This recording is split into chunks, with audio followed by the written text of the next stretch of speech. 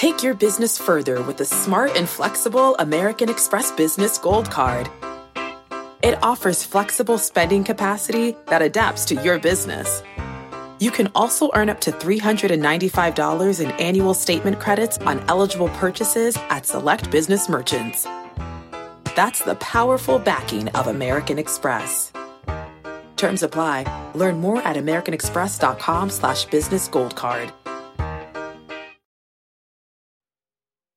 This is episode number 1237 with Dr. Stephen Gundry.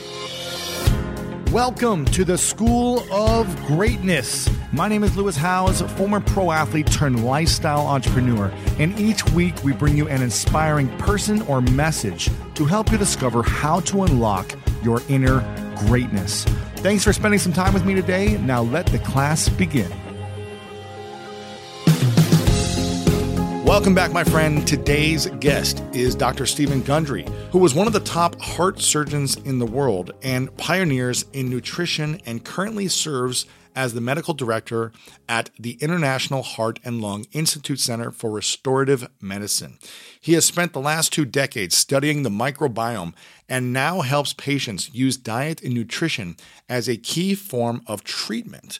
He is an author of several New York Times bestselling books, with his latest being Unlocking the Keto Code. And in this episode, we discussed the worst foods that you need to eliminate from your diet today, the health issues that are linked to stress in your mind and in your body, the best foods to add to your diet right now, the science behind why the keto diet can be life-changing to your health if you do it the proper way, the biggest misunderstandings around the keto diet, and so much more. And if you're enjoying this, make sure to spread the message with your friends, post it on social media, text a few people and let them know that you listened to this episode on the School of Greatness. And I want to give a shout out to the fan of the week today, who is from Axel, who said, "The School of Greatness podcast has been life-changing for me. I love all of them. I've made them a part of my daily morning routine because they add so much value to me in many areas of my life. It's an investment in myself, something to push me further along my journey to be the best version of myself on a daily basis." So big thank you for leaving the review over on Apple Podcasts, and you are the fan of the week. And if you guys want to be shouted out on the fan of the week and have that chance, just go ahead and leave us a review right now over on Apple Podcasts, as we love looking through those, seeing how we can continue to elevate this show and serve you at a higher level. Okay, in just a moment, the one and only Dr. Stephen Gundry. People age at different speeds, and the date on your license may not represent your inner biological age at all. And if you're looking for ways to extend your health span and slow down the aging process, the keys to your health and longevity run in your blood. That's why Inside Tracker provides you with a personalized plan to boost your metabolism, reduce stress, improve sleep, and optimize your health for the long haul. It's created by leading scientists in aging, genetics, and biometrics. Inside Tracker analyzes your blood, your DNA, and fitness tracking data to identify where you're optimized and where you're not. You'll get a daily action plan with personalized guidance on the right exercise, nutrition, and supplementation for your body. Add Inner Age 2.0 to any plan for a definitive calculation of your true biological age to see how you're aging from the inside out.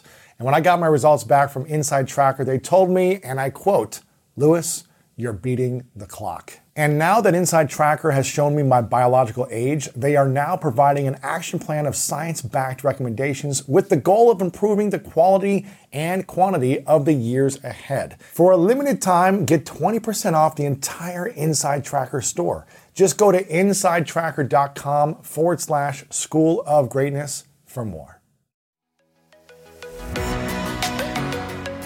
What would you say are some of the worst foods that people often eat, like on a daily basis, that we should start eliminating or avoiding?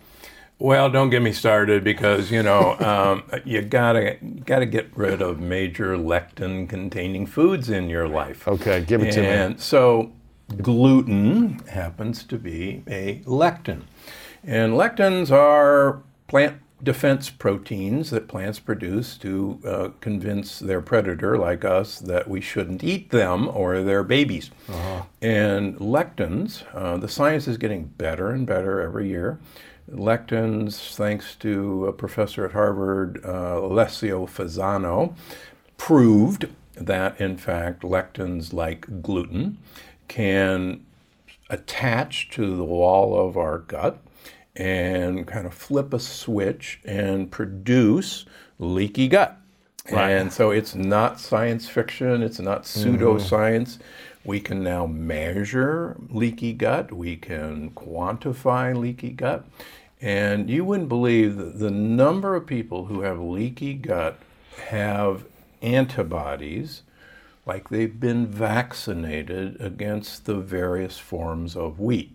And gluten is just one of the lectins in wheat. There's plenty more.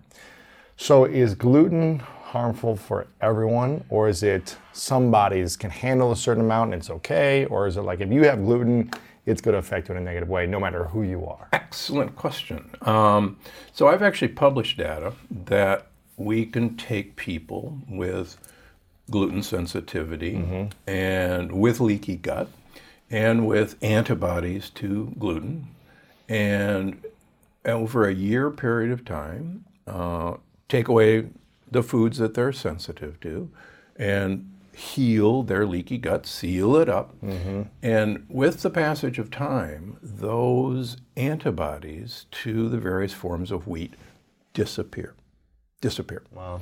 They go away. It's like you keep needing a booster shot for COVID. You literally lose the antibodies. You lose the memory that you were interested in gluten. Gotcha. And that's really exciting. What does that do to your body when you lose the antibodies to gluten? So I think that you can now reintroduce gluten and get away with it. Got it. Okay. In fact, I've written about this on my personal self. Years ago, we started doing autoimmune tests on everybody, including ourselves. And there's markers for autoimmune disease like lupus, like Hashimoto's. And so my assistant comes running in, she says, "Doc, you got lupus." And I go, "I don't have lupus." And she says, "Yeah, you have anti-nuclear antibody positive." And I said, "That's interesting, because my father's side of the family had massive psoriasis, which is an autoimmune disease. And he was on methotrexate for 50 years. Long story short. So I said, yeah, okay, I've got a very strong family history for an autoimmune disease, and I'm always experimenting with food. I said, that's really cool. I'm going to try to turn it off. And so I went 2 weeks perfectly following the Plant Paradox program. Measured it 2 weeks later, gone. Wow. I said, okay, that's good information. If you stayed on that track, it would stay probably gone. But if it was gone for years. But if you went back on the... So I decided to test it. You got to experiment on yourself. Yeah, of so course. we were editing the Longevity Paradox in New York City, and we needed to do some more editing. Finished on a Friday, and I had to stay over for Monday to keep editing. So I said, I got a whole weekend here. I'm going to test the system. So I had pizza, I had bread, I had pasta, I had tomatoes, I had ice cream.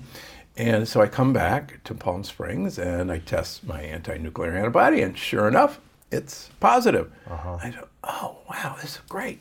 And so I said, I wonder how fast I can turn it off. So I went 1 week, retested, negative. So what does that tell me? It tells me that I can produce leaky gut in myself, but I can fix it really fast. What I've learned from my patients over 22 years is when you got really leaky gut, it's not going to fix in a week or two. It can take 3, 6, 9 months, a year. I have one patient we just celebrated. It's been a year and a half. We're finally done with it. Wow. And the really cool thing, once you heal a leaky gut, you no longer have particles coming across your gut wall, and 80% of your immune system is sitting lining your gut. All of your white blood cells are just there waiting, because troublemakers can come through. And so if troublemakers are constantly coming through, the immune system is on hyper alert. And, people hear about cytokine storm in COVID. Well, with the immune system hyper alert, they're ready to fire at any little thing. Example I like to use, believe it or not, 95% of us are born with an antibody to the peanut lectin. Born with it. What's it mean when you have an antibody to that? So you literally have been vaccinated. So it means you can eat the food and it won't affect you? It will. It will affect you. Yeah. So 95% of us have an antibody. Where it will affect us in some way. But when I was growing up, every little kid had a peanut butter and jelly sandwich at school. There were peanuts on airplanes. Baseball games. Yeah, in baseball games you're having peanuts. And nobody had a peanut allergy. Nobody had EpiPens. Now, of course, if some poor little kid brings a snack of peanuts, 3 EpiPens are coming out, and kids are having these tremendous allergic reactions. And you go, wait a minute, why is that? Why, my generation never had that. That's because back in the good old days, almost nobody had leaky gut. And so our immune system could defend against it. Or no, the immune system goes, yeah, I know that. I'm not very interested in that. That's not a big deal. Right. But now our immune system is walking around with Uzis, and anything that looks even remotely worrisome, you're going, okay. And that's why all of us, autoimmune diseases are off the wall. 60 million women have Hashimoto's thyroiditis in America. Wow. It's like, huh? And, when I was in medical school back in the dark ages, these were incredibly rare diseases. They were so rare that these series of tests looking for autoimmune diseases, we called funny tests because we almost never ordered them. You never used them. Let's get those funny tests. Yeah, but now people use them every week. Oh yeah, I get autoimmune tests on every patient, and it's shocking how many people have it.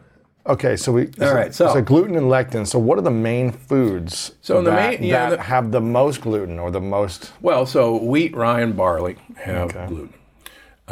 Oats have a protein that cross-reacts with gluten.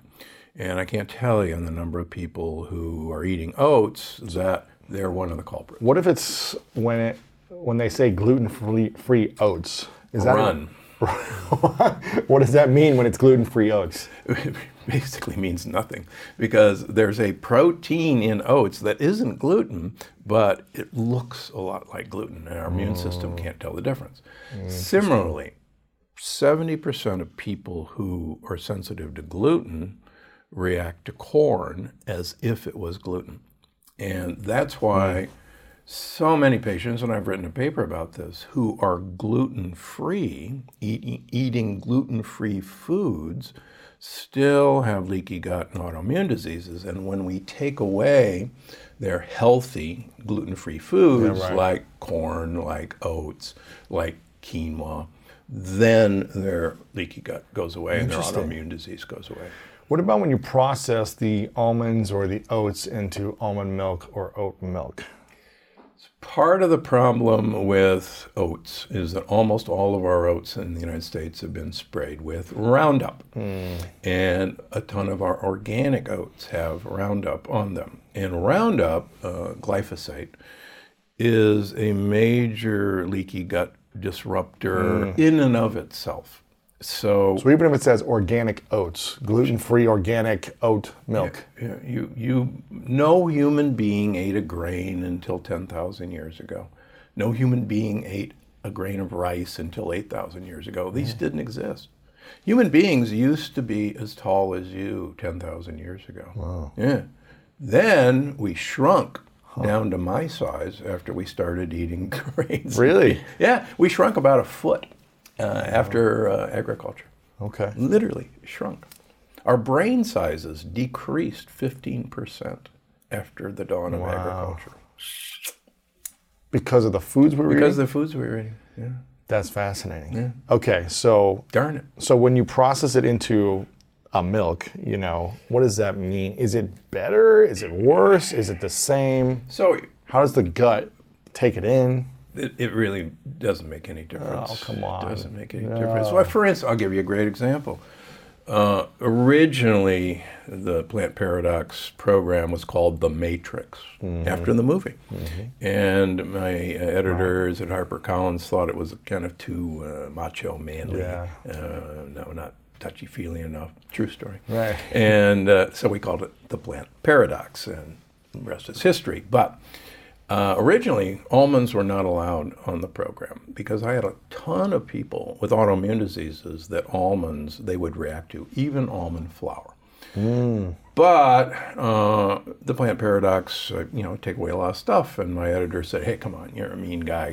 Give us something. Give us something." I said, "Well, almonds, the peel of the almond has the majority of the lectin. So I'll tell you what. Let's have blanched, peeled almonds like Marcona almonds." That's why those people do that. And let's give them blanched almond flour. Okay? And everybody's happy. So, and it works for 90% of people who just pick up the Plant Paradox with an autoimmune disease. They resolve their issues without even visiting me. But about 10% of people, even visiting me, playing by the rules, still, they're better. We can measure that they're better on their leaky gut, but they're not all the way. And so we do these tests called food sensitivity tests. Now, that's totally different than food allergy tests. Food sensitivity, believe it or not, basically says that if you've got spaces in the wall of your gut, that undigested food particles, like, let's just use almonds, which would normally be digested into simple sugars, simple fats, simple amino acids, and absorbed through the wall. Now, pieces of food can potentially go across the wall, undigested, and your immune system says, "What the heck? I've never seen a piece of broccoli before. What's that doing in here? That's foreign to me, and I'm going to attack it. And I'm going to make a memory of what that broccoli looks like, and anytime I see anything that looks like broccoli, I'm going to attack it." So we see these people who are, they're having almond flour cookies and, almond bread. Almond milk. And almond milk. And then we test them for food sensitivity, and up comes almonds. And I just got some wonderful story. I had this woman with psoriasis, horrible psoriasis, on 2 drugs. And anyhow, we got rid of all of her psoriasis, got her off of all of her drugs, and she had this 2-inch patch of psoriasis in the middle of her back, and that's all she had. Still left. Yeah, and she said, "Look, I'm really happy. It's nowhere else. No one sees it. Who cares? But isn't that?" And she goes, "Isn't that interesting? That there it is." And I said, "Yeah." I said, "Would you mind if we did a food sensitivity and just kind of see if there's a couple things that we ought to get rid of?" And sure enough, almonds, pops up. And so she got her results a couple weeks before I saw her. And so she comes in and she said, "I got my results." And guess what? She said, "I've given up almonds 2 weeks ago. And now look. It's down to an inch. It shrunk 50% in 2 weeks just by getting rid of almonds."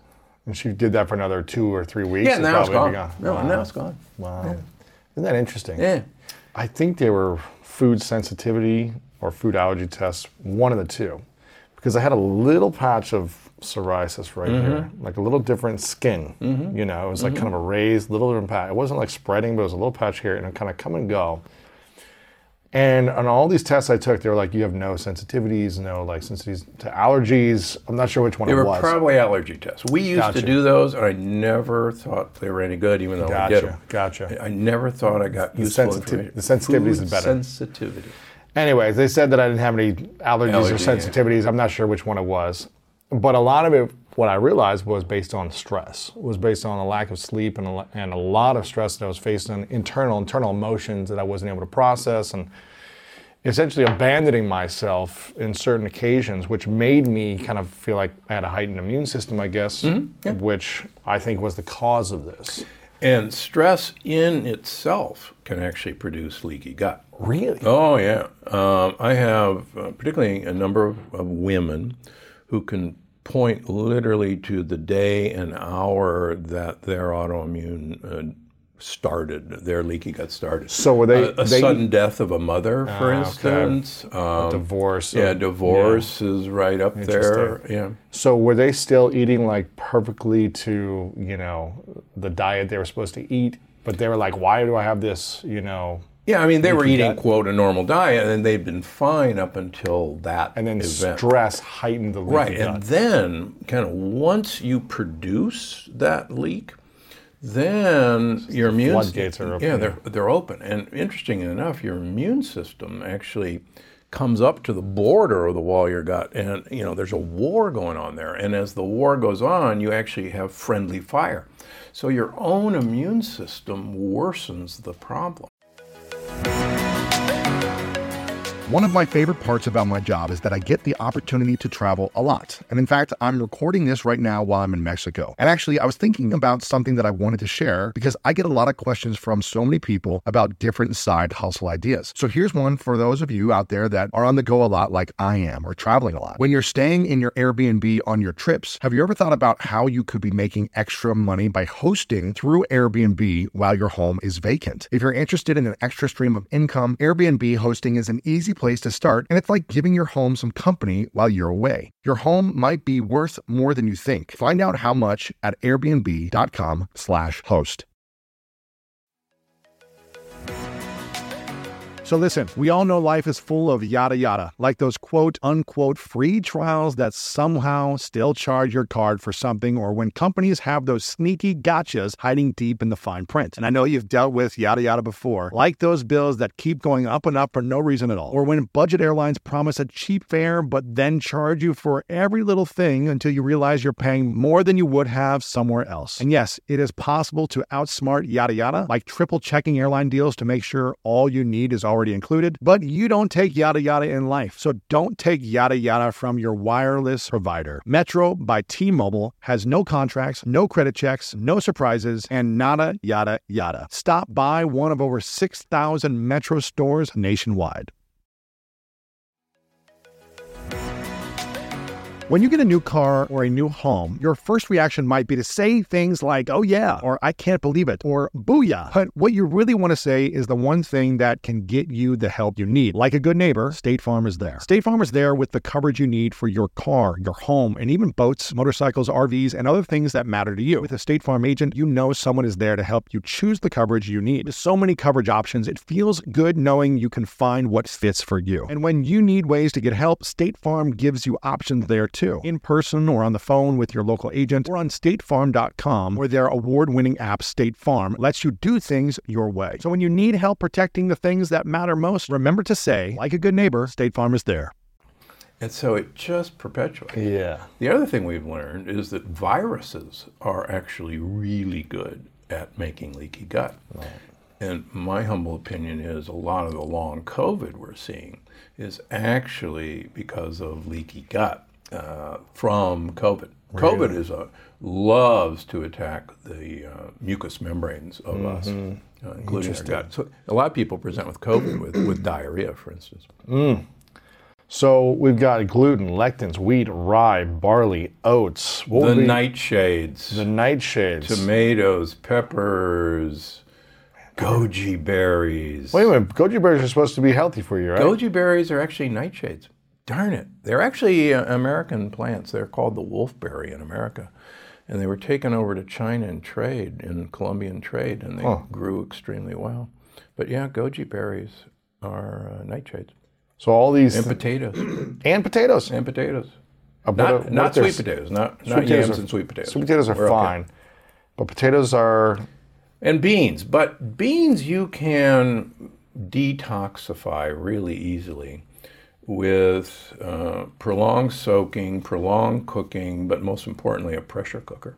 Okay. And there's 2 brands of beans now, I have no relationship, Eden and Jovial, that soak and pressure cook their beans. Before they send it to you. Yeah, and people say, well, you hate beans. No, I have beans several times a week. There you go. As long as they're pressure cooked. So what about potatoes? Is there a way to eat potatoes in a way? So most of the lectins are in the peel. The skin. The skin. Same with tomatoes and same with peppers. So if you take the skin off the tomatoes and deep seed the tomatoes and peppers, then you can eat them in sauce or exactly. Gotcha. In fact, in Italy, you cannot make tomato sauce without peeling and de-seeding tomatoes. Interesting. You'll never open a jar of Italian red peppers and see peels and seeds because they're gone. You'll never open a can of chili peppers in the United States and see peels and seeds because they're gone, because the traditional cultures have always known to do this. And how'd they know? Because their mother told them and blah, blah, blah. Right. And yeah, I mean, the Italians wouldn't eat tomatoes for 200 years after Columbus brought them back. Their native son, because they knew how bad they were for them. Wow. In fact, Americans didn't start eating tomatoes until the late 1800s because they were believed to be, deadly. Really? And they were called, part of the deadly nightshade family. And then this, I've forgotten his last name, I think it's Colonel Mitchell. He wasn't a colonel at all.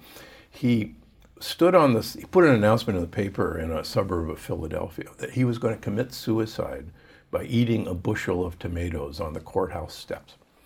And he proceeded to eat a lot of tomatoes, and he doesn't die. Seriously. And I actually talk about it in Plant Paradox. And that actually opened the floodgates to Americans eating tomatoes. They said, okay, he's fine, so we can start eating this. this. Look, he didn't die. Yay. It's a myth. But people thought if you eat this, it's going to kill you. It's going to make you really sick. Make you sick. Yeah. Interesting. And we still have a lot of people who do react with pain to the nightshade family. Mm-hmm. So potatoes are fine if they're peeled. Yeah. That's what I'm hearing you say. Just don't eat the skin. Or pressure cook them. Or pressure cook. Then they're fine. Yeah. Okay. Fine. Are there any others that you have in mind? Or is that the main ones? Peanuts and cashews. Cashews are actually poison ivy. They're the same plant as poison ivy. And why anybody would, want to munch on poison ivy is beyond me. But they taste so good. Well, I agree. I used to love them, but I haven't had a cashew in I don't know how long. So what do you see when people are eating cashews when they take the food sensitivity tests who stop eating cashews? But there's probably a number of foods they're eating that affect them, then they remove them all. Correct. Right? Yeah, we remove them all, yeah. And some of them make people cry. I have an executive high up in one of the social media companies who developed just a devastating, painful autoimmune disease, and the meds were making him even sicker. And long story short, got referred to me. And we did these tests, and among other things, he was sensitive to both egg whites and egg yolks. And so, out it goes. Now, the problem was this guy lived on omelets. He had an omelet every day of his life. So good. He loves omelets.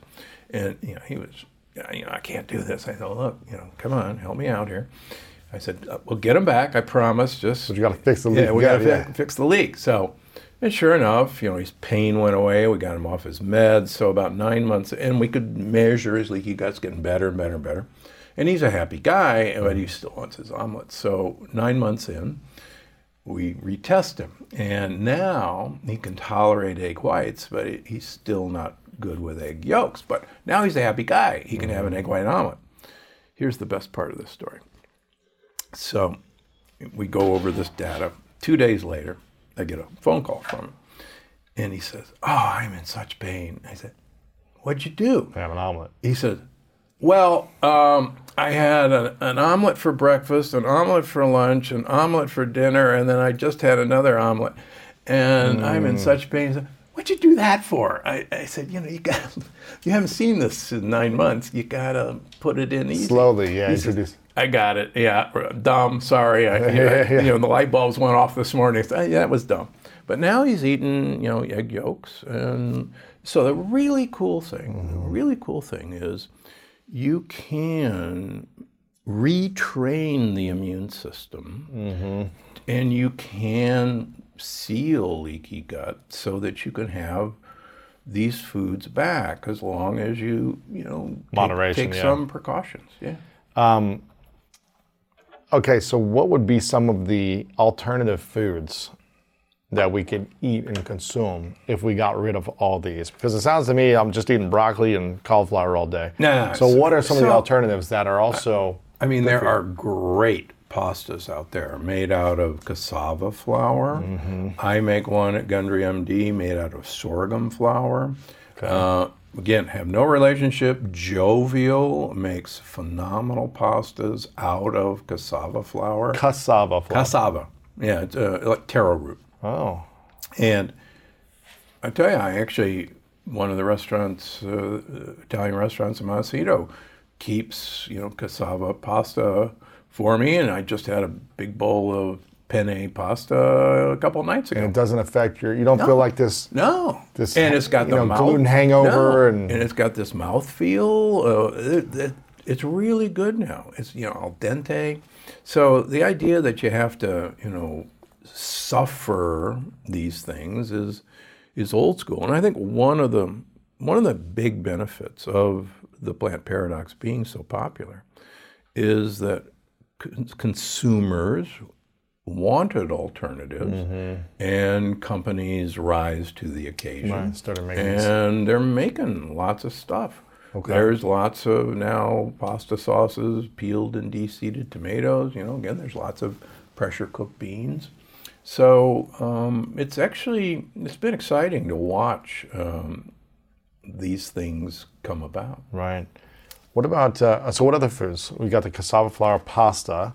What about, So there's actually increasingly now a lot of fairly safe ice creams out there that can use alternative, like coconut milk as an example. There's actually some ice creams that use a sweetener called allulose, which I'm very high on. Allulose. Allulose is a rare actual sugar. It was first discovered in figs, but it has no caloric value. And it's primarily produced from corn, but before everybody has a fit, by GMO allulose. Most corn in the United States is genetically modified, and that's a whole nother story in itself. Most corn in the United States is sprayed with Roundup, as is all our wheat, as is all of our everything. Yeah. But allulose is actually a prebiotic. So a prebiotic is fiber that feeds good gut bacteria. So get non-GMO allulose? And it's easy to find. It's on the internet. A lot of stores are getting it. But it's starting to appear in bars. It's starting to appear in ice creams, and so protein bars and stuff like that. Yeah. Okay. Any other? What about for like the nuts? What's a replacement for nuts?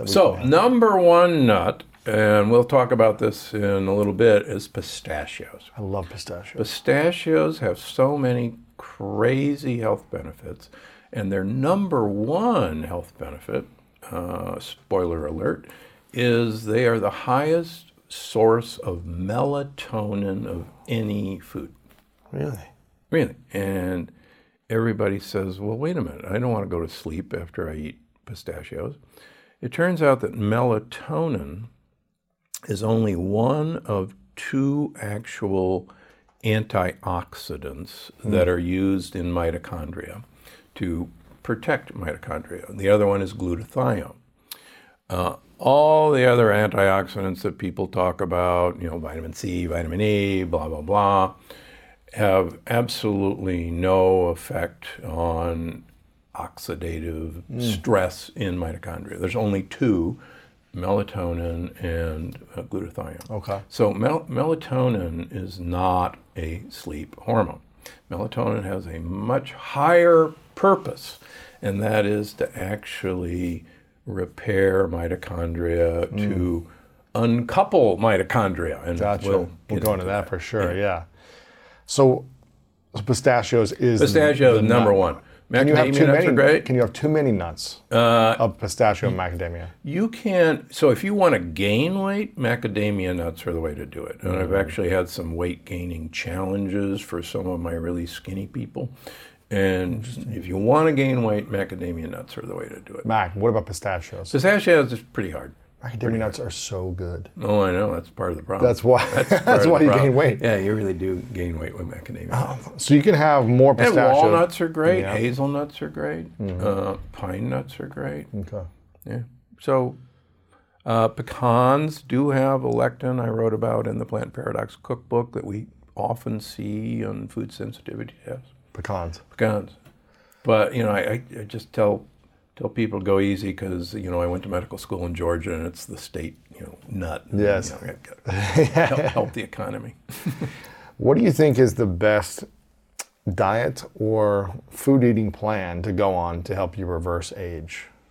Believe it or not, my new keto program. Really? Yeah. To help you reverse age.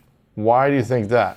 What's the difference between that and the Plant Paradox diet? So this is the Plant Paradox taken to its kind of ultimate conclusion. The Plant Paradox had a ketogenic program, but people were shocked with the amount of carbohydrates that were available to them in my ketogenic program, and nobody could quite figure out why, but it was really effective, particularly at losing weight.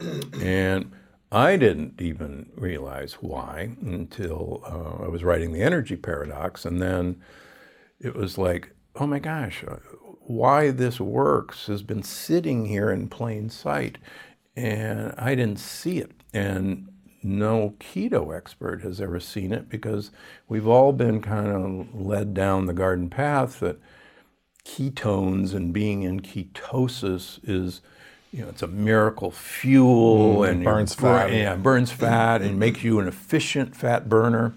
And let's look at it this way. If you become an efficient fat burner, which is what every keto says that you will be, efficiency means you get more out of something, you get more efficiency. In other words, if you want to save gas, you buy a Toyota Prius, which is very efficient at getting the most miles out of a gallon of gas. On the other hand, if you want to be fuel inefficient, then you buy a Ferrari, which is really good at wasting gas. Now, there might be other reasons to have a Ferrari rather than a Prius, but we won't go there. So fat has 9 calories per gram. Amino acids and carbohydrates have 4 calories per gram. So fat has more than twice the calories by weight of carbohydrates or proteins. So if you become an efficient fat burner and you're eating fat, then you ought to gain weight.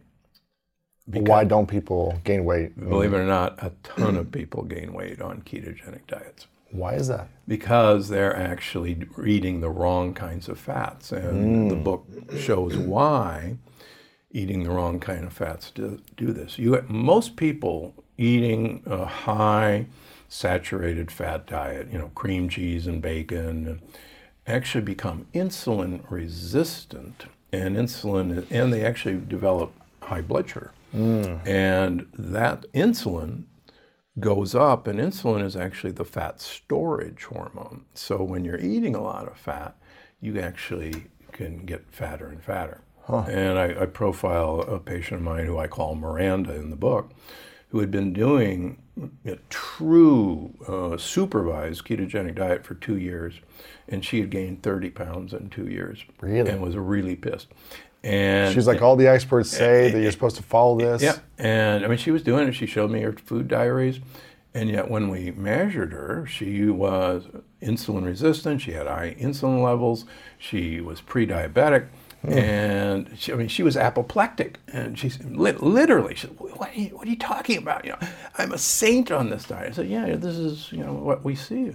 That's why 60% of people who try a ketogenic diet give it up quickly, because they don't see the results that are promised. And it's clear after I wrote Unlocking the Keto Code why people aren't getting the results that were promised. Because what are people doing wrong on the old way of doing the keto diet, and how should they approach it now with the new information? So one of the big problems is that, and this is shocking information, you look at normal weight individuals in the United States, 50% of normal weight individuals are metabolically inflexible. And I've used those terms before, but let's define it again. Okay, what is that? Normally, you and I can burn glucose to make ATP in our mitochondria.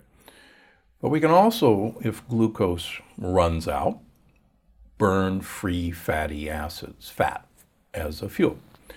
And normally, the second glucose runs out, we should be able to switch over to burning fat as a fuel. Just very much like a hybrid car. Mm-hmm.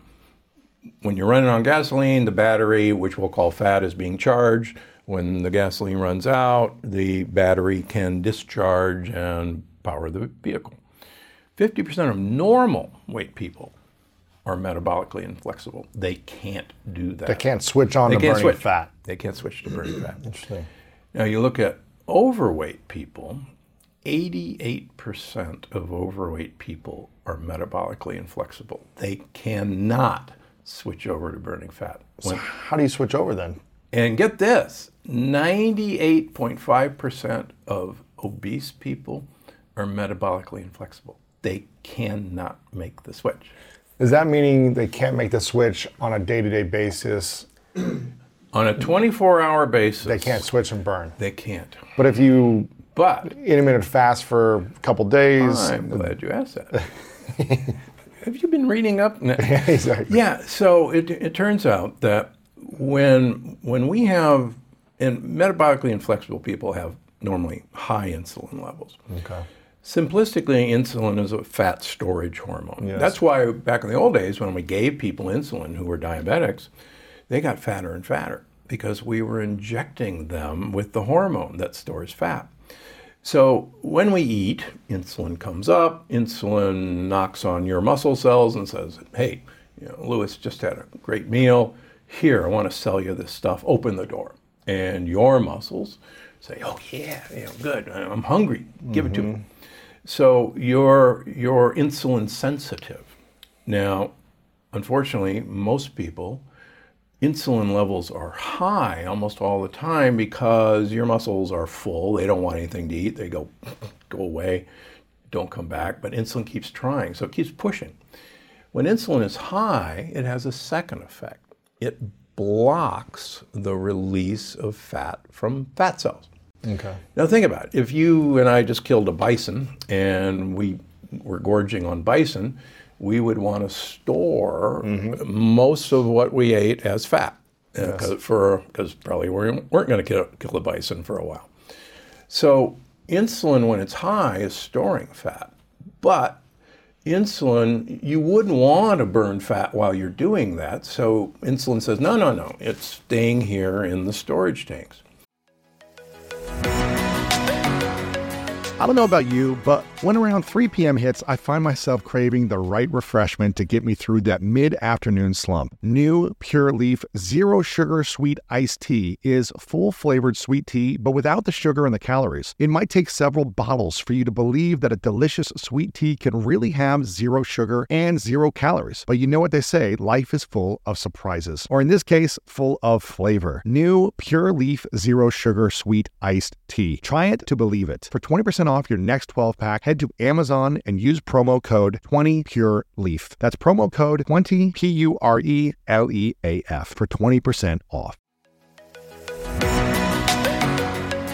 When you want the best, you have to act quickly, or someone else will get it instead. Like when you're trying to buy tickets for the best seat at your favorite team's big game. Or when you're hiring for your business and you want to find the most talented people for your open roles before the competition scoops them up. With ZipRecruiter, you can find qualified candidates fast. And right now you can try it for free at ZipRecruiter.com/greatness. ZipRecruiter's powerful matching technology takes center stage to identify top talent for your roles. Immediately after you post your job, ZipRecruiter's smart technology starts showing you qualified people for it. fit. And I believe finding the right team member is one of the most important steps in setting up my company for success. We like to ensure our new hires will be a good fit before they're even on the team. So I am grateful that I have ZipRecruiter's help when we want to grow the team fast. Amp up your hiring performance with ZipRecruiter and find the best fast. See why 4 out of 5 employers who post on ZipRecruiter get a quality candidate within the first day. Just go to this exclusive web address right now to try ZipRecruiter for free. ZipRecruiter.com/greatness. Again, that's ZipRecruiter.com/greatness. ZipRecruiter, the smartest way to hire.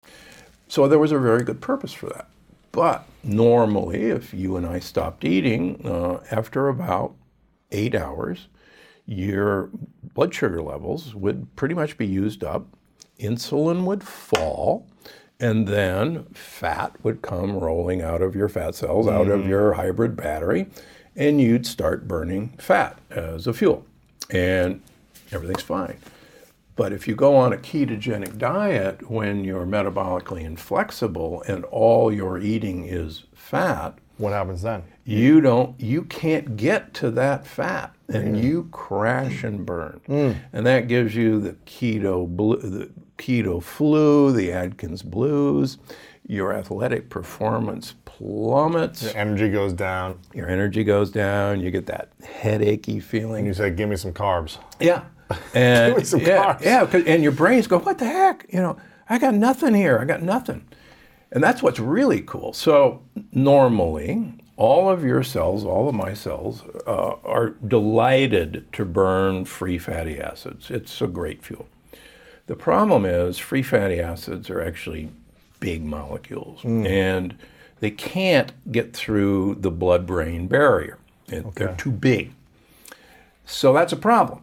Everybody else in you can do fine, but if your brain can't burn free fatty acids because they can't get there. It could do it if they could get there. So we have this clever system that when free fatty acids are outflowing, some of them go to the liver, and the liver converts them into water-soluble, short-chain fatty acids called ketones, or ketone bodies. The liver can't use ketone bodies, so it throws them out into the bloodstream, and ketone bodies can get past the blood-brain barrier. So they can serve as a backup fuel for the brain during the time you're sleeping, during the time you're starving, or during the time you're eating a low carbohydrate ketogenic diet. But everybody got the idea, thanks to some research out of Harvard and the NIH years ago by Cahill and Veach, that because ketones could provide an alternative fuel, that it must be a super fuel. Right. And that we should always try to be starving. In fact, Get into ketosis, right? yeah, get into ketosis. Well, one of the proteges of Dr. Cahill, Dr. Owens, in 2004, just fairly recently, showed that even at a full ketogenic output, a full ketogenic diet, only 30% of our power could come from ketones. 70% still had to come from free fatty acids and glucose. And even at full ketosis, your brain still has to have 30 to 40% of its energy met by glucose, not ketones. And so as I was, researching this for the energy paradox, I went, well, wait a minute, something's not right here. Something isn't making sense. These aren't a perfect fuel at all. But we clearly make them, and one of the reasons we make them is to keep our brain kind of going while times are tough. Makes sense. But they must be doing something else. And that's when I discovered what ketones actually do. What do they do? They are signaling molecules. They are messengers to, believe it or not, tell mitochondria. Mitochondria are the little energy-producing organelles in almost all of our cells, to protect themselves at all costs, number one, to make more of themselves to carry the workload, which is called mitogenesis. And here's the best part. To protect themselves, they should waste fuel. They should burn fuel. They should burn it, but don't make it into energy. They should become a Ferrari. Why is that? Well, that was the $64,000 question. Because, think about it. If you're starving to death, you would think that you would want your mitochondria to become the most efficient, get every last ounce of ATP out of every last calorie in you, and the last thing you would want them to do is waste them. So a researcher by the name of Martin Brand in 2000 wrote a little tiny paper that said, the paper's name, look it up, it's great, Uncoupling to Survive. Uncoupling to Survive. Sounds like a relationship. Yes. Well, we think of uncoupling. Conscious uncoupling. Yes. So, and I think we may have to get out the chalkboard, but Yes. So what he said was, so if you're starving to death, if your mitochondria die, then you're not going to be here. If your mitochondria die. Yeah. If they don't make it, you're over. And who cares about your muscles? Who cares about anything else? You got to keep your mitochondria alive. And it turns out making energy is really, really hard work. Okay. It is incredibly damaging work for mitochondria, and they injure themselves in the process of making energy. They make energy by coupling protons with oxygen, if you will, marrying a proton to an oxygen molecule, and they make ATP. Great. So it turns out that normally, you and me sitting here right now, 30% of all the calories entering into our mitochondria never couple up with oxygen to make ATP. They are uncoupled from making ATP.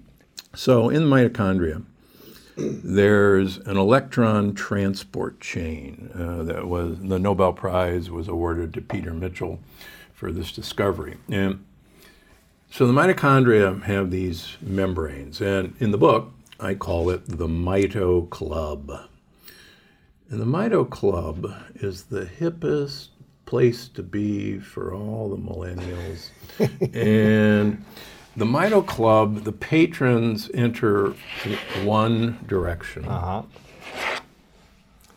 And so we've got protons, and we've got electrons, and we've got oxygen, and it is the hottest place to be, and everybody wants to be in the club. And there's actually bouncers in the club, and those bouncers happen to be melatonin and glutathione, and they kind of keep things okay. So there's only one exit out the back. And so the object of the game is, for a proton and oxygen to couple, and on the way they go, and as they leave, they actually make the energy molecule ATP.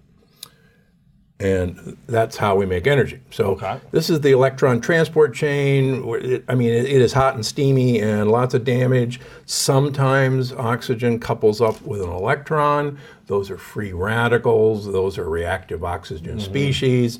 Those are bad. You don't want that to happen. And the protons get really mad because, why are they coupling up with who they want to go with? So everything's kind of really bad. Now, it just so happens that there are emergency exits. And along this row, and they're supposed to be closed except for emergencies. But these can be opened by what are called uncoupling proteins, and there happen to be 5 of them. So if things are really steamy, if chairs are thrown, punches are being thrown, protons can escape out the emergency exits and not participate in making ATP. What happens when that happens? Things quiet down. Okay. Things return back to a nicer level. Okay. And more people can actually join into the club. So the point of all this is you can actually process more calories through the mitochondria, but you actually do a caloric bypass by wasting these calories. Before it makes ATP. Exactly. And that is beneficial, why? Why? Lots of things. Number one, it generates heat. Okay. And it turns out, you probably know that there is brown fat and beige fat and white fat. So brown fat is brown because it is loaded with mitochondria. And brown fat makes heat. And it turns out that people who have more brown fat actually are much healthier than people. And you're burning more fat too, right? Burning more fat. Yeah. So how this whole discovery came about is actually one of the funniest things in medicine. Back in World War I, it was noted that factory workers in Germany and France who were making gunpowder, munitions, were really skinny, despite eating huge amounts of food. Okay. And they were running temperatures. And nobody could figure out what they were doing. And then a couple doctors at Stanford in 1930 said, I think we figured it out. These guys were using a chemical called 2,4-dinitrophenol, Okay. DNP. You can find it on the dark web. Anyhow, so, and they thought that this DNP was making them waste huge amounts of calories. They didn't know why, but they thought they were generating it in heat. It increased their metabolic rate. And they go, oh my gosh, this is the greatest weight loss drug ever known. So they actually started prescribing DNP to human beings. And 100,000 prescriptions of DNP were written in the United States alone in the 1930s. Wow. And DNP was miraculous. A small dose, you could lose a pound a week. At a higher dose, you could lose 5 pounds a week. I mean, think about that. Wow. Who wouldn't want that? Right. Only one problem. So these guys got really hot. They ran fevers. It actually affected their thyroid. It caused cataracts, and this was before cataract surgery. And then there were a bunch of deaths because they got so uncoupled that they couldn't produce enough ATP to stay alive. Interesting. They died. Okay. So one of the first official acts of the FDA when they were formed was to ban the sale of DNP. Now, and every now and then you'll read on the internet about a bodybuilder who was using it and who died.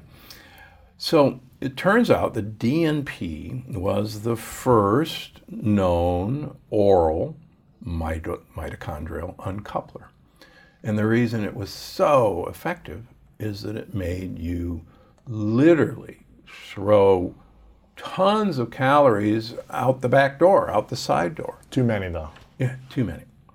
And it turns out there's a lot of research in controlled low-dose DNP. A lot of money looking into, okay, how can we find that sweet spot? And I talk about it in the book. So what we want to do is there's a Goldilocks rule with mitochondrial uncoupling. We want just the right amount of mitochondrial uncoupling. Just the right amount. So now we go back to ketones. And we go, okay, so what the heck? If ketones aren't this great fuel, what exactly are they there for? And it turns out that ketones are a signaling molecule to tell mitochondria to uncouple. And to uncouple to survive, like Brand said, and to protect themselves at all costs. Now, most of us have accepted the mitochondrial theory of aging, that mitochondria eventually get so damaged and they're the powerhouses and kind of things fiddle out. And it's a pretty good theory. Yeah. So the idea is, let's keep the mitochondria repairing themselves, not harming themselves by trying too hard to make fuel, and to actually tell themselves to make more of themselves simultaneously. In a way, try to make brown fat in all of our tissues. And it turns out, interestingly enough, if you look at super old people, they have the most uncoupled mitochondria. Really? Yeah, really. Why is that? Because of the foods they eat. And it turns out, I mentioned 2,4-dinitrophenol for a reason. It has a phenol group. And where have you heard the word phenol when I have talked to you? Polyphenols. Right. Lots of phenols. Yes. All right, here's where it gets really good. All right. So plants have to produce energy, and they have their own version of mitochondria, which are called chloroplasts. And they take photons from the sun and mix it with carbon dioxide and produce glucose, ATP, and oxygen. So it's actually the reverse electron transport chain. Photons, sunlight, just like oxygen's really damaging to mitochondria, sunlight is really damaging to plant chloroplasts, their mitochondria. So plants produce polyphenols to uncouple their mitochondria to protect their mitochondria from sun damage and also other stressors. And so the more a plant is under stress, or even the higher a plant is in altitude, the more polyphenols it makes. And, surprise, plants produce melatonin as a major protector of their chloroplasts and is an uncoupler. It turns out that melatonin in itself is an uncoupler. So what happens when we eat brightly colored plants, eat the rainbow, what we're actually doing is we're eating uncouplers. Interesting. And the more uncouplers you eat, the more you will protect your mitochondria. So now we go back and look at something like the Mediterranean diet. Well, it turns out that olive oil is full of polyphenols. Red wine is full of polyphenols. These bright colored vegetables are full of polyphenols. And each one of them is documented to produce mitochondrial uncoupling. Another interesting aspect of the Mediterranean diet is that there are two blue zones in the Mediterranean. Sardinia? Yeah, Sardinia and Greece, Escara. But there's another blue zone in Costa Rica on the Nagoya Peninsula. And I got really interested in why those guys were so unique. In Costa Rica? In Costa Rica, in Nagoya Peninsula. And the only people in Sardinia that constitute the blue zones are the Sardinians who live up in the mountain. The Sardinians who live up in the mountains have incredible longevity. The Sardinians who live down by the sea don't. Why is that? I'm glad you asked. It turns out that the Sardinians in the mountains are sheep and goat herders. And, fun fact, 30% of all the fat in goat and sheep milk are medium chain triglycerides, MCT oil. 30%. MCT oil? Yeah, in goat and sheep milk. Who knew? It's not present in cow milk. And it turns out that the Nagoya Peninsula also eat lots of goat and sheep cheeses. And so you can actually look at what happens when these people are eating goat and sheep cheeses. And it turns out that, to come full circle, MCTs are fats that don't behave like any other fat. They go right through our digestive wall. They go directly to our liver, and they are immediately made into ketones. Do not pass go, do not collect $200. So, for instance, you could bite into an apple and have some MCT oil, or better yet, have a delicious piece of goat or sheep cheese. And despite the fact that you bit into an apple and had all that fructose running around your system, spiking of that, yeah, you'd be in ketosis. Really? Yes. How is that possible? Because you're coupling the two foods? No, because the MCTs are going to your liver, and your liver is making ketones despite what else you eat. Despite the fructose that you eat. Yeah. Interesting. So that's unlocking the keto code. The cool thing is you don't have to go on a miserable high-fat diet to activate what you're trying to get from ketones, and that is to unlock mitochondria. Range Rover Sport leads by example. Picture this. Assertive on-road performance meets commanding all-terrain capability. That's the third-generation Range Rover Sport, which is the most desirable, advanced, and dynamically capable one yet. This vehicle redefines sporting luxury, offering an instinctive drive with engaging on-road dynamics and effortless composure. Now available in sleek, new Stealth Pack, Carpathian gray exterior wrapped in satin protective film with black accents and black brake calipers. Inside the Range Rover Sport, advanced cabin technologies like active noise cancellation and cabin air purification offer new levels of comfort and refinement. And let's not forget about the award-winning Pivi Pro infotainment system. Enjoy a dynamic drive in total comfort with optional 22-way adjustable, heated and ventilated electric memory front seats with massage function. Wow, that's like a spa day while on the go. Design your Range Rover Sport at LandRoverUSA.com. Rev up your thrills this summer at Cedar Point on the all-new Top Thrill 2. Drive the sky on the world's tallest and fastest triple-launch vertical speedway. And it's your last chance to get more fun for less with our limited-time bundle for just $49.99. Get admission, parking, and all-day drinks for one low price. But you better hurry, because this limited-time bundle ends June 30th. Save now at cedarpoint.com. So the cool thing is you can have some MCT oil. You can mix it in your salad dressings. You can have it with olive oil, which has uncoupling power. You can have some pistachios, which are full of melatonin, which will uncouple. You can have a glass of red wine, which will uncouple your mitochondria. And red wine has lots of melatonin. And so you can literally have your cake and eat it too, as long as you know the tricks of foods to uncouple your mitochondria. Final thought. So why does intermittent fasting work so well? In the energy paradox, I wrote about these fascinating studies with Dr. DeCabo from the NIH, who was convinced that calorie restriction didn't provide the benefits because of calorie restriction. He thought that there was another mechanism. And in animals, what we do when we calorie restrict animals is we give them their 30% less food portion once a day. We put it out. Here you go. That's it.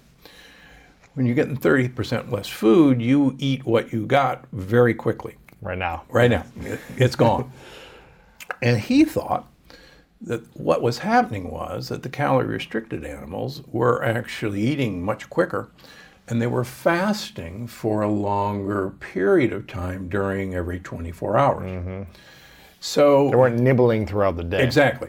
And so he set up an experiment where he would give animals calorie-restricted food, or he would give animals regular food to eat all day, but the third group, he would put out their food only once a day at 3 o'clock in the afternoon. It would be a full day's portion.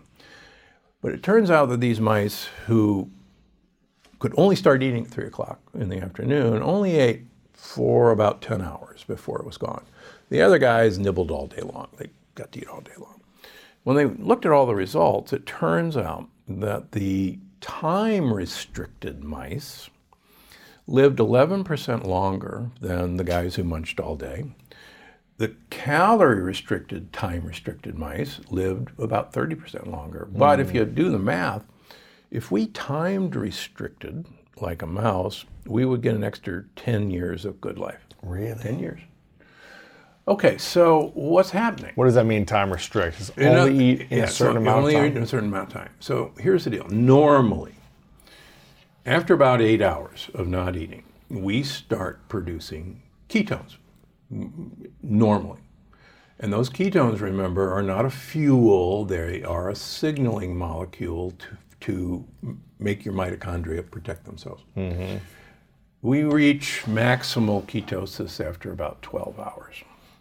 And so if you go a 12-hour window, you're getting a nice effect of ketones. But let's suppose we push that out an additional 4 hours to a 16-hour fasting. Okay. Now we've got a good, actually, 10 hours of ketone production telling our mitochondria to uncouple and protect themselves.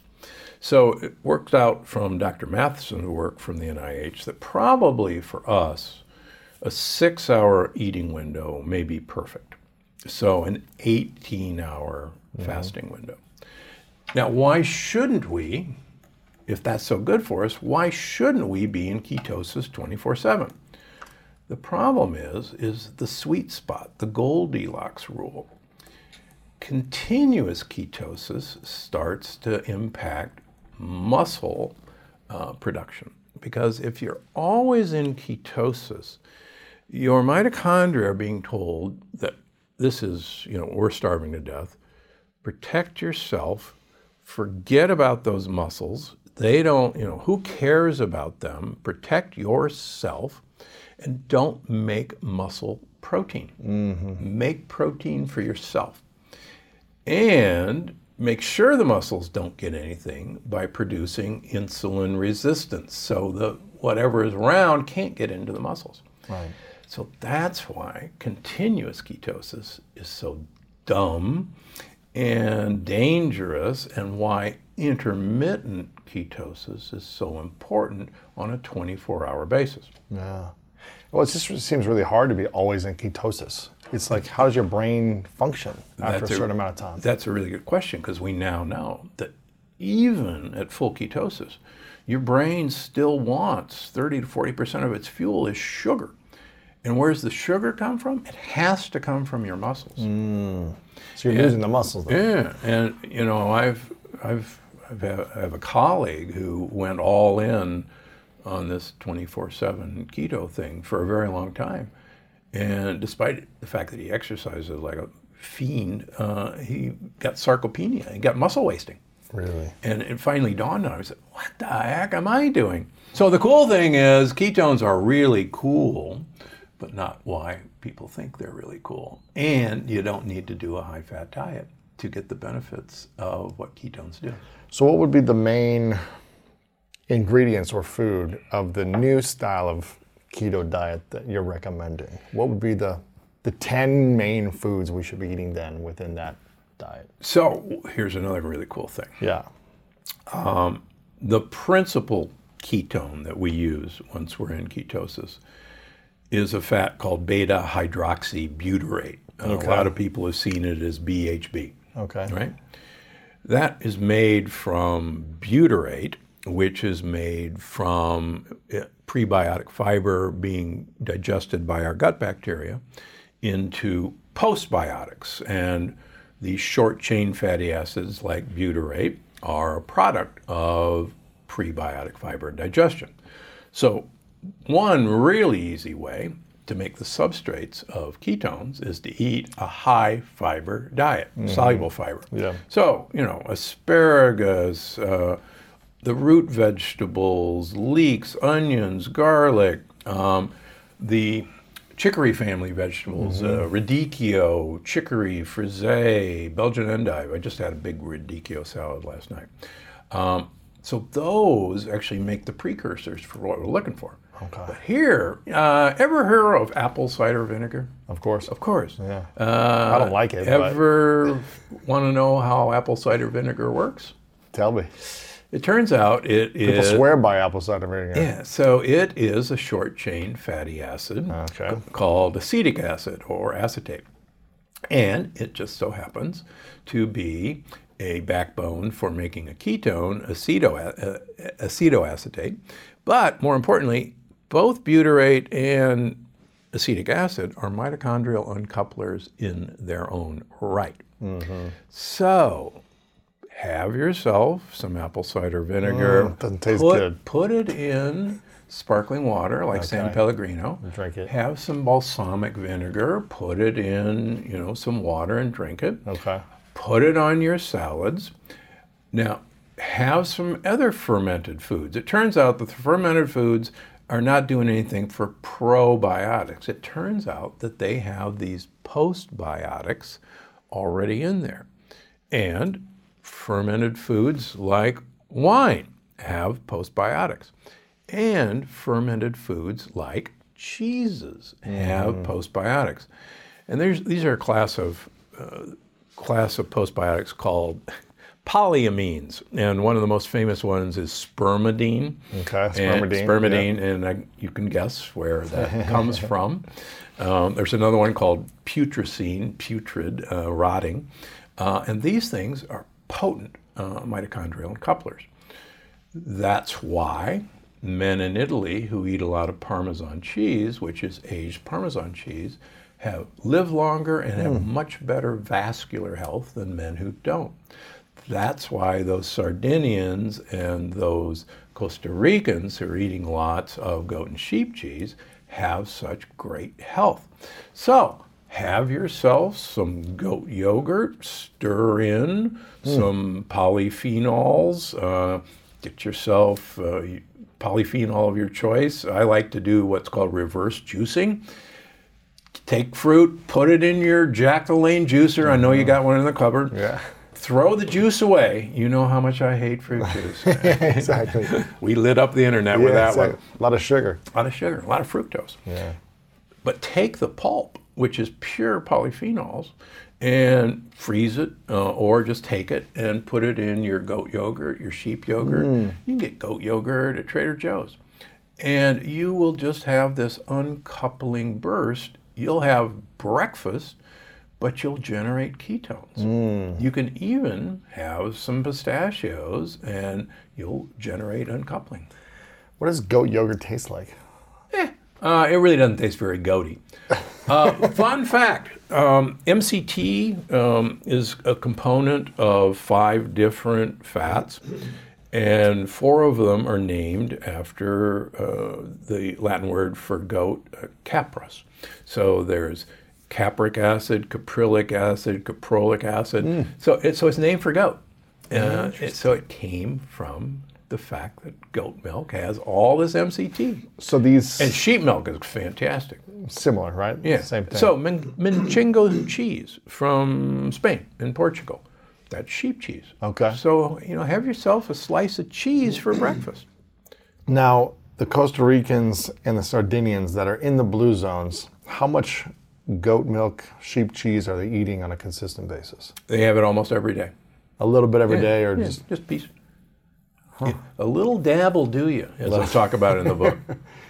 Do they have cow's milk? Do they eat No. other cheeses? Do they have... So, cow's milk cheeses don't have MCT, but if you ferment any cheese, you're going to produce postbiotics like all these cool polyamines, which will uncouple your mitochondria.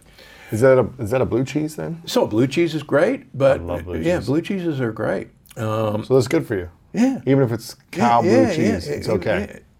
It turns out years ago there was a wonderful book, and I'm blanking on his name, but it was called The Man Who Ate Everything, and he was the food editor for Vogue, and he wrote a fun book about his life, and he had a whole chapter about cheese, and he said, the chapter was entitled, "Why Aren't the French Dead?" Because the French actually eat 3 times the amount of cheese that Americans eat, about 8 times the amount of butter. They They're skinnier. They have they're skinnier. Why are they skinnier? Well, some people say because they smoke cigarettes. I'm glad you brought that up. Do you know one of the best mitochondrial uncouplers there is? Nicotine. Oh man, it's not good for your health, but it'll make you. That's burn. why, that makes you burn calories. And I write about this in Unlocking the Keto Code. So that's why most smokers are very skinny, because they're wasting fuel.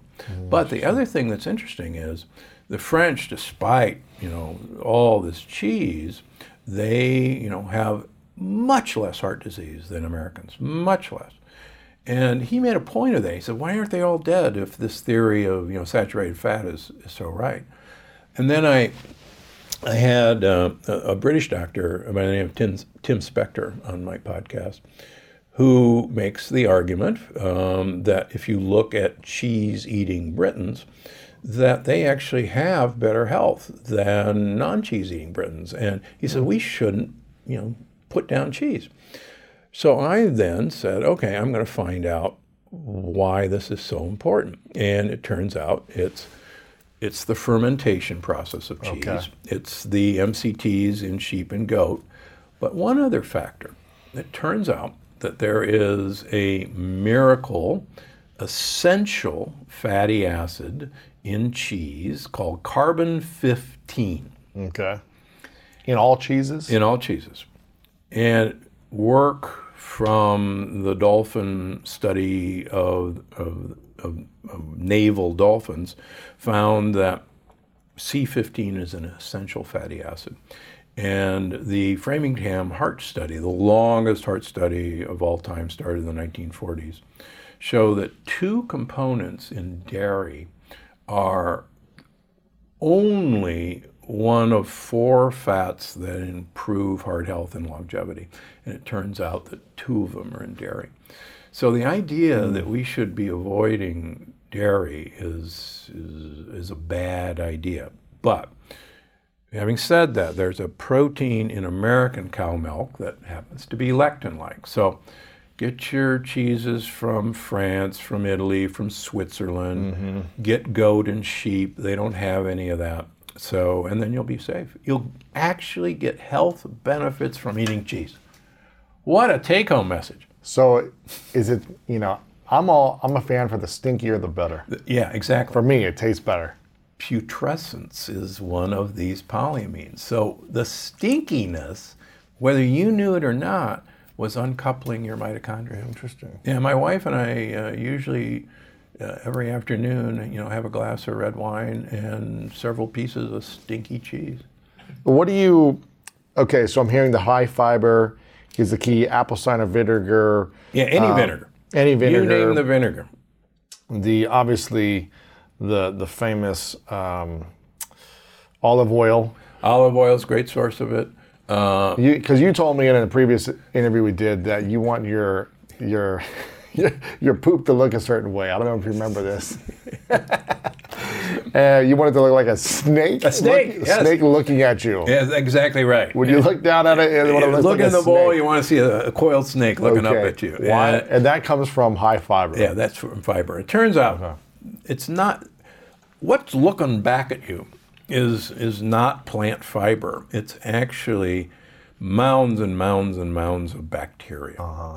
And the good bacteria or bad bacteria? Good bacteria. Okay. You want good bacteria. Bad bacteria don't like that stuff. Bad bacteria want sugar and saturated fats. Gimme. And they, as we've talked before, they control your brain to go find it.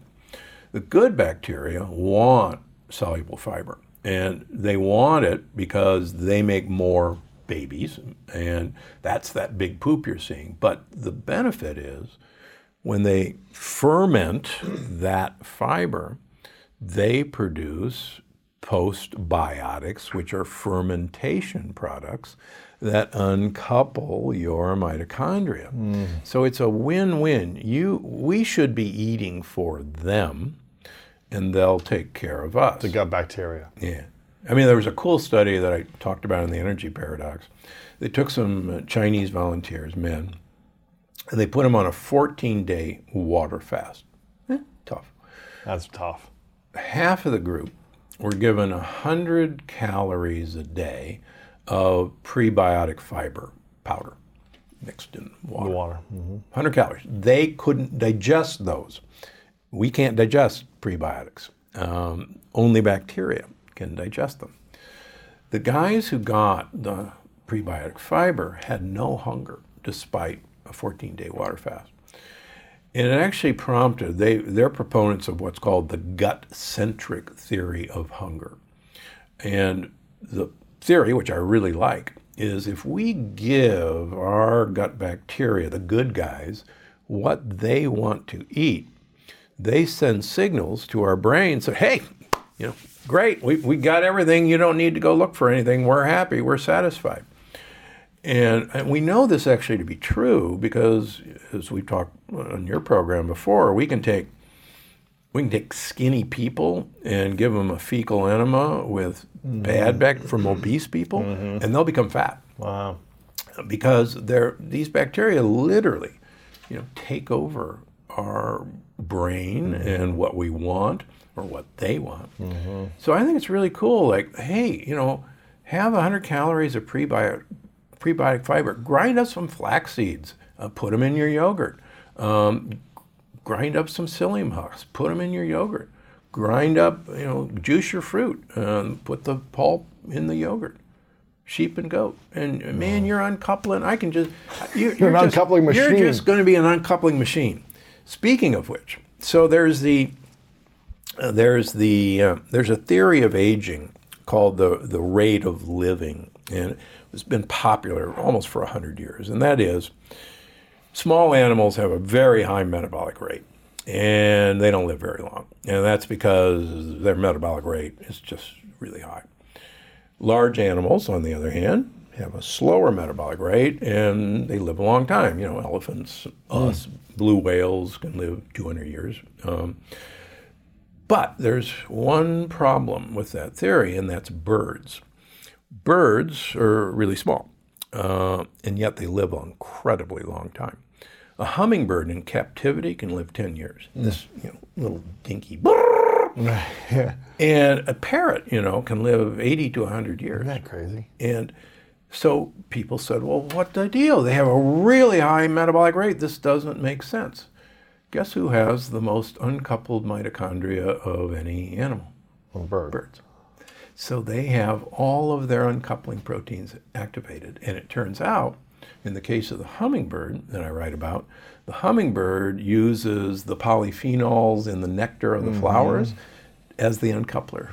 And that's... interesting. Yeah, so if you want to live a long time, uncouple to survive and thrive. I like that. What do you think? I mean, a lot of research has changed since you wrote The Plant Paradox. I mean, new research comes out in the world. Sure. As more people are studying these things around health. What do you think is going to evolve in the next 5 to 10 years? Like, that hasn't come out yet, that is going to be the next new science in 5 to 10 years? That maybe you're testing, or you're seeing other people testing, or you just have a hunch about? Well, I think one of the things that is interesting is this whole food sensitivity idea, that we could be eating what would normally be what would seem to be very healthy food, like, say, broccoli. Yes. And yet, if we have a leaky gut, that broccoli in itself could be our enemy initially. Interesting. And I think it actually, it's fascinating when I do, and I do it more and more now, with people who have really followed the rules pretty well, but and have gotten better, but they're not all the way. When we do, the leaky gut tests and the food sensitivity tests, it flashes, and people go, oh my gosh, I can tell you, when I have ginger, I don't like ginger. It bothers me. And yet ginger is really healing. We have tons of people who react to ginger. Or they'll say, oh yeah, I knew that I didn't like this. I didn't know why, but there it is. So I think we can really, kind of customize people for, Interesting. And I think, this is not new, but I think the more we come to realize this, Hippocrates said 2,500 years ago that all disease begins in the gut. Yeah. And the guy was right. And I think what we are beginning to realize is you name the disease, it's from something going on in the gut, leaky gut. I now think heart disease is from leaky gut. It's just a manifestation. So, and I paraphrase Hippocrates, all disease begins in the gut, but all disease can end in the gut. That's true. When we fix it. Yeah. Which I think, to me, is really empowering. Food is medicine. Yeah. It can kill you or it can heal you. Very true. Now, here's something we haven't talked about yet, which all the keto people are going to want to hear and learn more about. Because on the keto diet, what I'm used to knowing is that you eat as much meat and cheese and milk as you want, right? It's like you can eat all the meat in the world. Yeah. Well, that's a high-protein keto diet. Okay, cool. Yeah, there's so many crazy versions. There's the high-protein, there's the dirty, there's the clean keto. So what is, but you're right. All the longevity experts, including yourself, have talked about something around the Mediterranean diet, like having more vegetables, a lot less meat. If you're going to have meat, have fish. Have fish, yeah. And where does meat come in with this now? Yeah, so those are good questions. There's several problems with beef, lamb, and pork. And I wrote about this in The Plant Paradox, and with each passing year, it gets stronger and stronger evidence. There is a sugar molecule in beef, lamb, and pork called Nu-5GC. And I talk about who knew. Nu-5GC is on their blood vessels. We have a different sugar molecule called Nu-5AC. We share that sugar molecule with fish and chicken. Fun announcement you saw about the pig heart going into... I saw that, yeah. Done by a good friend of mine, Bartley Griffith. So tell people what happened. So they I used to hold the longest record for a pig to baboon heart transplant, ungenetically modified, 30 days. Where the baboon stayed alive. Yeah, working. And you made the transplant. Yeah, I did the transplant. I have the record, unmodified. Now, what they did, what we knew back then, this is crazy, is the pig had this dumb sugar molecule on it that we react to. It had Nu-5GC, and so what they've done with that pig is they've genetically bred that pig to have our sugar molecule, Nu-5AC. Oh. So when our guys go past the wall of the pig's blood vessels, we see, our sugar molecule. So why is that important? Well, we know that we can develop an antibody to Nu-5GC in beef, lamb, and pork, and it looks so similar to the antibody that lines our blood vessels that we attack our blood vessels by mistake when we see our own. And that may explain why meat eating is much more associated with coronary artery disease. Mm-hmm. Number one. We also know that cancer cells use Nu-5GC to hide from the immune system. They literally cloak themselves. We don't manufacture Nu-5GC. We have Nu-5AC. Mm-hmm. So they have to acquire Nu-5GC from our diet.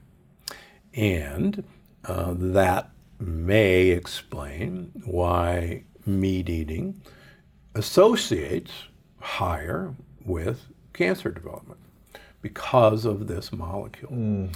And so that's one reason. Second reason that the Cleveland Clinic would propose and vegans would propose is that a lot of our gut bacteria will take components in meat, even chicken, even fish, and turn it into a compound that can really damage blood vessels called TMAO. And I've written about it in all my books. Most of us have gut bacteria that, when we eat meat, will make TMAO. Fun fact, if you eat a lot of polyphenol-containing foods or take polyphenol supplements like resveratrol, like grapeseed extract, those polyphenols paralyze our gut bacteria so that they can't make TMAO. It doesn't kill them, it paralyzes the enzyme system. And that may explain why Italians can eat sausages and whatever and not have much heart disease. It's because of the rich polyphenol diet that's suppressing that production. So those are some of the arguments. So if someone's going to be on this specific diet, how much meat should or can they have? Well, so and what types of meat? Yeah, so what I try to do is limit people to about 2 to 4 ounces of animal protein a day. And the less the better is what I'm hearing. Yeah, really, the less the better. Use it as a couple times a week. Yeah, use it as a garnishment. Not the main thing. Not the main thing. A little.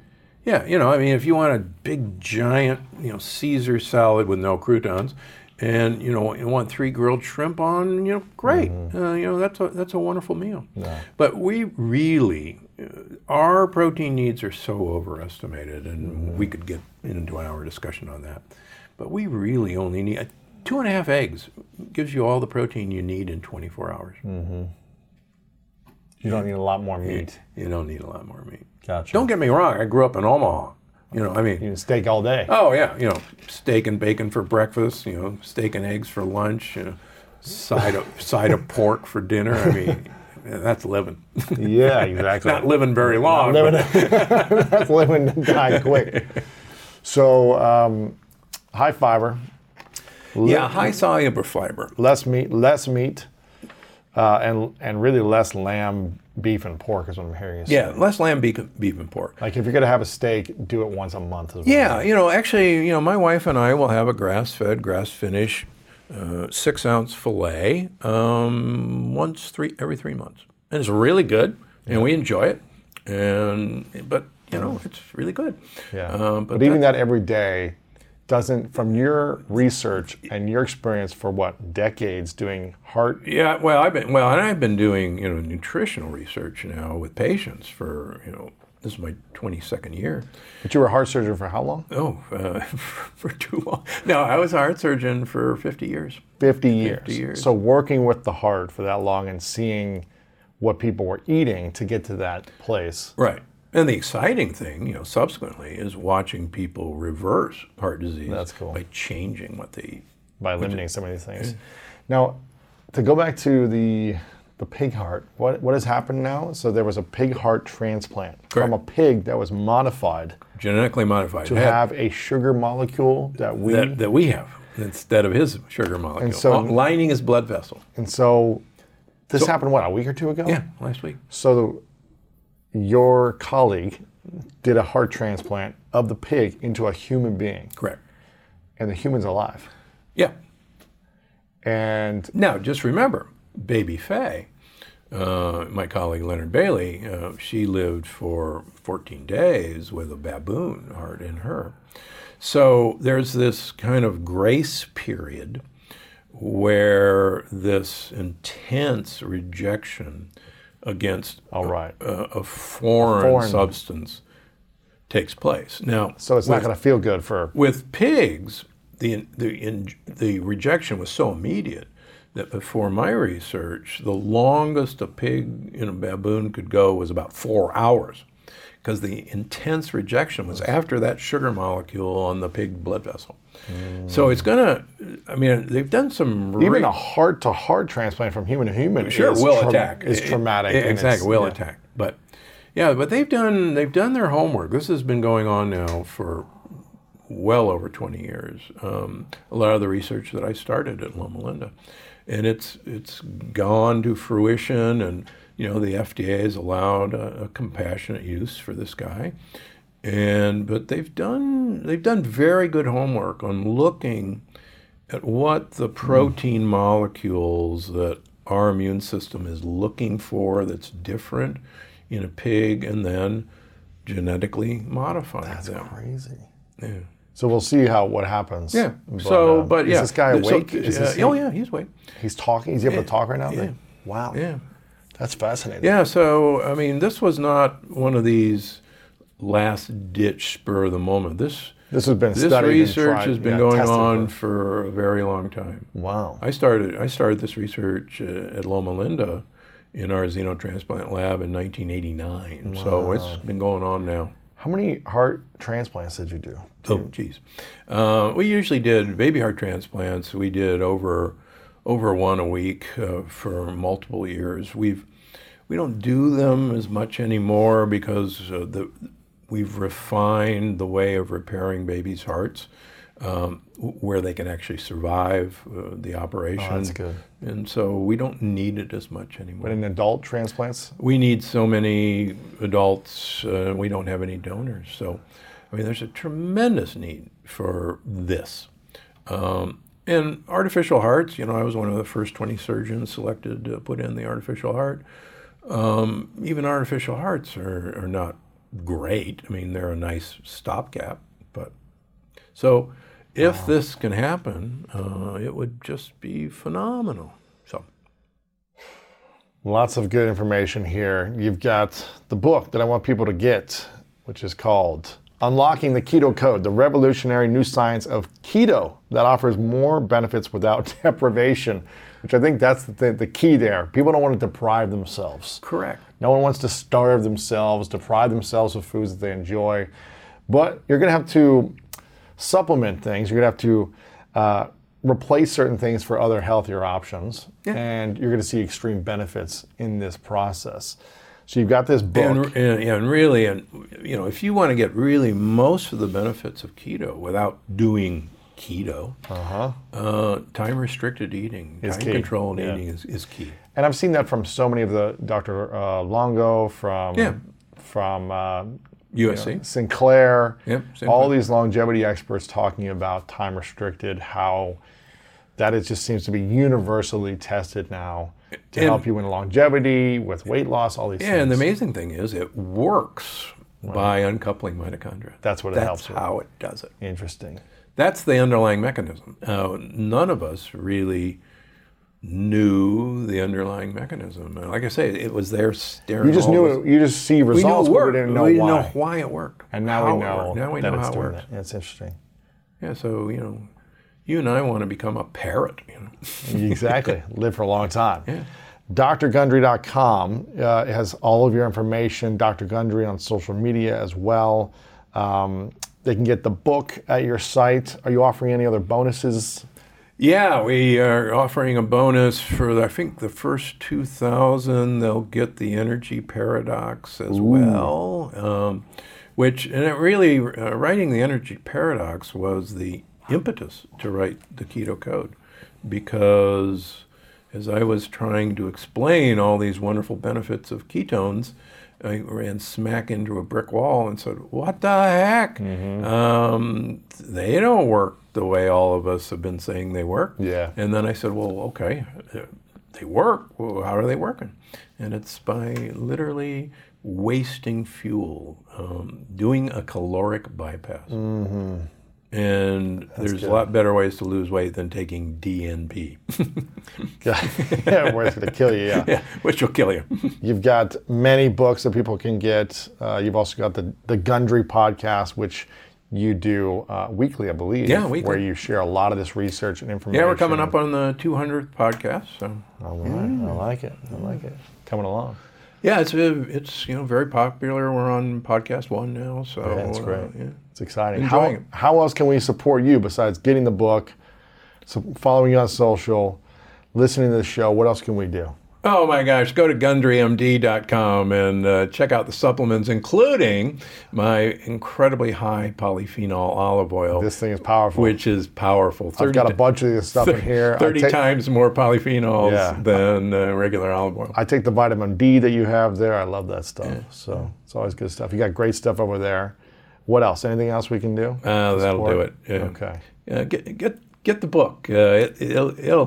It'll rock your world. You'll go, what the heck? I didn't know that. There you go. Fun. Well, Dr. Gundry, I always appreciate you coming on. I acknowledge you for constantly furthering the research and sharing new things with people to help them unlock really their health in a different way. So I really acknowledge you for constantly pushing the envelope, finding these new things, sharing it in an interesting way so we can understand it, and excited about the new book. So thanks so much. Thanks for having me again. Appreciate Pleasure. you. Thank you so much for listening. I hope you enjoyed today's episode and it inspired you on your journey towards greatness. Make sure to check out the show notes in the description for a full rundown of today's show with all the important links. And also make sure to share this with a friend and subscribe over on Apple Podcasts as well. I really love hearing feedback from you guys, so share a review over on Apple and let me know what part of this episode resonated with you the most. And if no one's told you lately, I want to remind you that you are loved, you are worthy, and you matter. And now it's time to go out there and do something great.